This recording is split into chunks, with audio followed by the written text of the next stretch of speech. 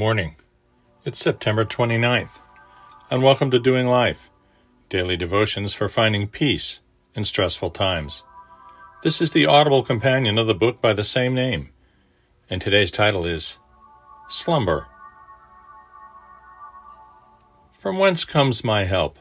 My help comes from the Lord, who made heaven and earth. He will not allow your foot to be moved. He who keeps you will not slumber. Behold, he who keeps Israel will not slumber, and sleeps not.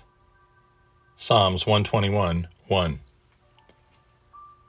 You can pretty much tell when you're watching a movie, whether an old Western, a modern crime drama, or science fiction, that when the guy who was supposed to take the second watch falls asleep, something really bad is about to happen. It's the same feeling you get when watching a horror movie and all the teenagers decide the best way to handle the situation is to split up and meet back in the garage.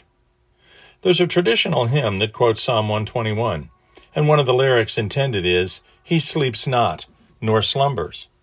Our high school church choir, however, had to abandon a planned performance of it when it always came out, "sleeps not, nor slumbers," in rehearsals. But the immature humor of a group of teenagers at least imprinted the passage on my brain forever. I was never very good at memorizing scripture word for word, even in seminary, but this one became hard to forget. As an obstetrician, I know a thing or two about exhaustion, and believe me, I treasure sleep like a Maine blue day with a fair wind for sailing. I also know that everyone gets exhausted from time to time, physically and emotionally. Everyone who works hard stumbles and falls occasionally. Sometimes we have all the good intentions in the world, but fatigue overcomes us, and we simply can't concentrate any longer. We just lose our capacity for vigilance. But those of us of faith, those of us who trust Him, know that our strength will be renewed. Our strength will come from the Creator of the universe, the one who created the heavens and yet is a shepherd to His sheep. He is vigilant. He is ever watchful for us.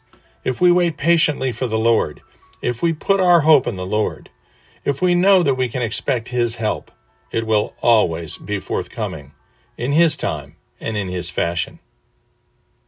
See, the sovereign Lord comes with power, and He rules with a mighty arm. He tends His flock like a shepherd. He gathers the lambs in His arms and carries them close to His heart. Isaiah 40:10. The Lord sees everything you do. Wherever you go, He is watching. Proverbs 5:21.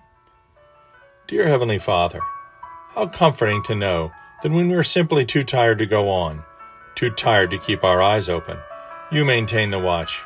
Whether physically or emotionally exhausted, if we put our faith in You, You will give us rest and renew us refreshed, having kept Your Spirit awake and watchful over us.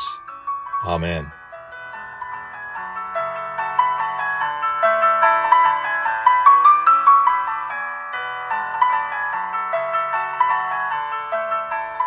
We'll see you tomorrow.